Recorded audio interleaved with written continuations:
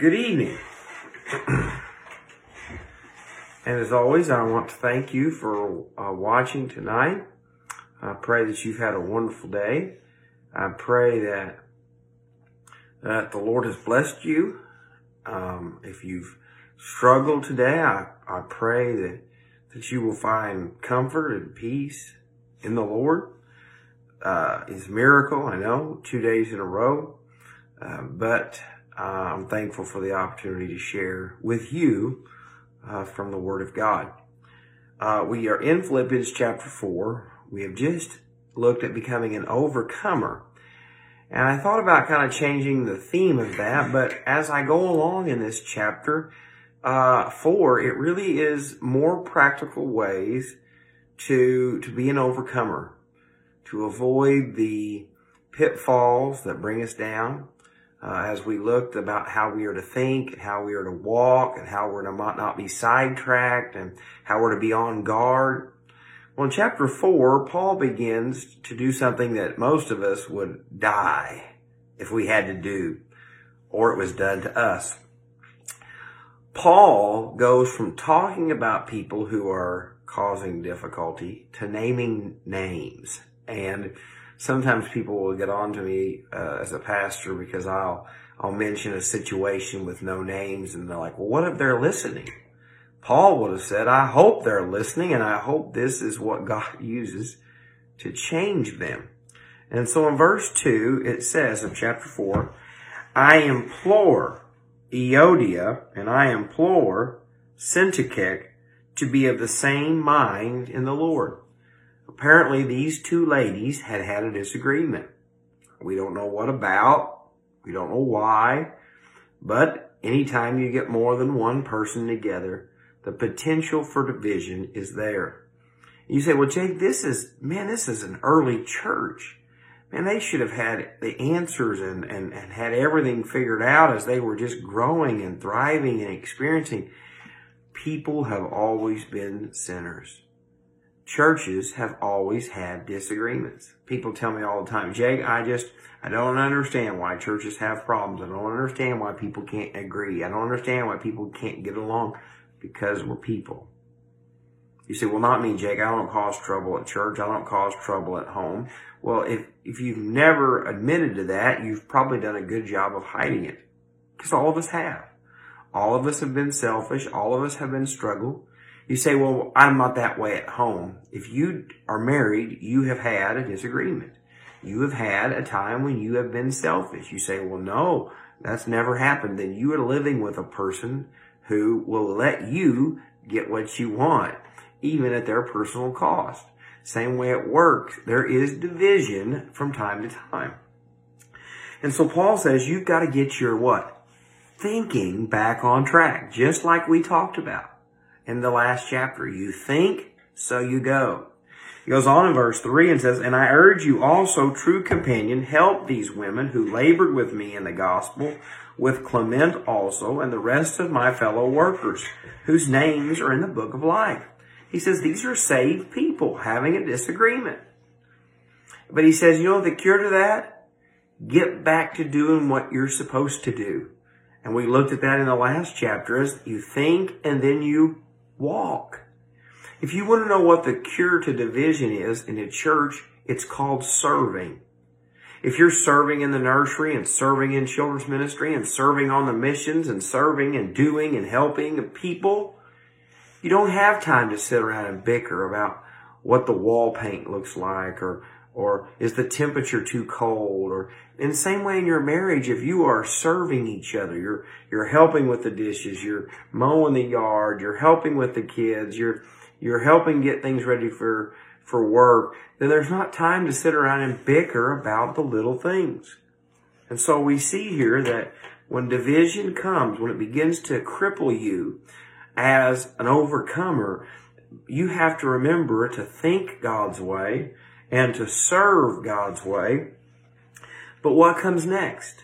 In verse 4 it says, rejoice in the Lord always. Again, I say rejoice. You've got to get back to worshiping God for His goodness. Worshiping Him in your private time. Worshiping Him corporately at church. Now, I'm going to say something, and I get a lot of flack for this, but I'm a big guy, and I can handle it. We're living in a day and age when church is what people skip to do what they want. So, for instance, if I want to take a vacation and I don't want to use an extra day at work, I'll leave on Sunday so that I don't have to use an extra day at work. I'm going to take my vacation on Sunday because I've got stuff on Saturday. It shouldn't be that way. We should not want to miss church. I'm going to leave on Monday for vacation because I really don't want to miss the worship of God's people. And I might come home on Saturday because I don't want to miss what God is doing. Or I'm going to be gone and I don't have a choice. I'm going to worship while I'm gone. You say, oh, Jake, that's a fanatical view. That's a fanatical view of rejoicing. That's what it says. Rejoice always. And rejoicing can be with yourself, but it can also be with other people. You and I need that encouragement. We need that accountability. It goes on and says, though, let your gentleness be known to all men. The Lord is at hand.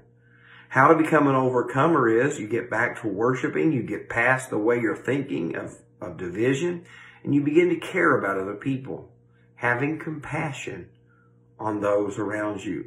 We're living in a world where compassion is far and few between. We look at what people have done wrong. We looked at how people have wronged us. We looked at the mistakes at church and what others have done to us, and we can't forgive. We can't extend grace. And what we've done is we have admitted defeat. The moment that we lose our compassion, we admit that we don't care and that we're not going to care. But yet Jesus cared about us. Jesus cared about us so much that he came and died on the cross for your sin and for mine. You say, okay, Jake, I've got my mind right. I've been serving God. I have been rejoicing. I have been caring about other people. That's got to be it. I've got to have it figured out.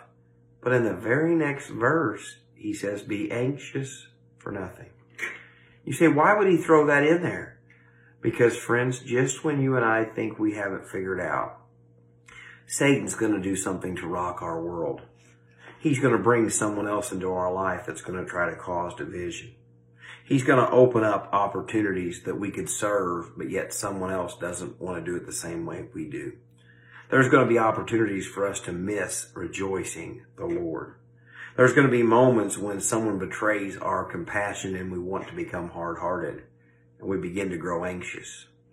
And so he says, be anxious for nothing, but in everything, by prayer and supplication with thanksgiving, let your requests be known to God. You got to come to God with your prayers. You got to come to God with your requests, but not out of a state of worry. But God, I believe that you can do this. God, I know you're going to work. I know you're going to move. God, I know you can help me. I know that you can care for this. God, you've been so, so good. I don't want you to miss this. Because he tells us to do all these things, and then he gives us a promise. Verse 7, and the peace of God, which surpasses all understanding, will guard your hearts and minds through Christ Jesus. You said, man, I want that. I want the peace of God in my heart. It even says that it'll protect you. Now, don't miss this. This is an and statement in the sense that if you will do these things, this will be the result. You see, most of us want the result without the doing these things. Most of us want to keep that division and feud alive. Peace doesn't come. Most of us don't want to serve and to sacrifice to honor God. Then friends, the peace will not come.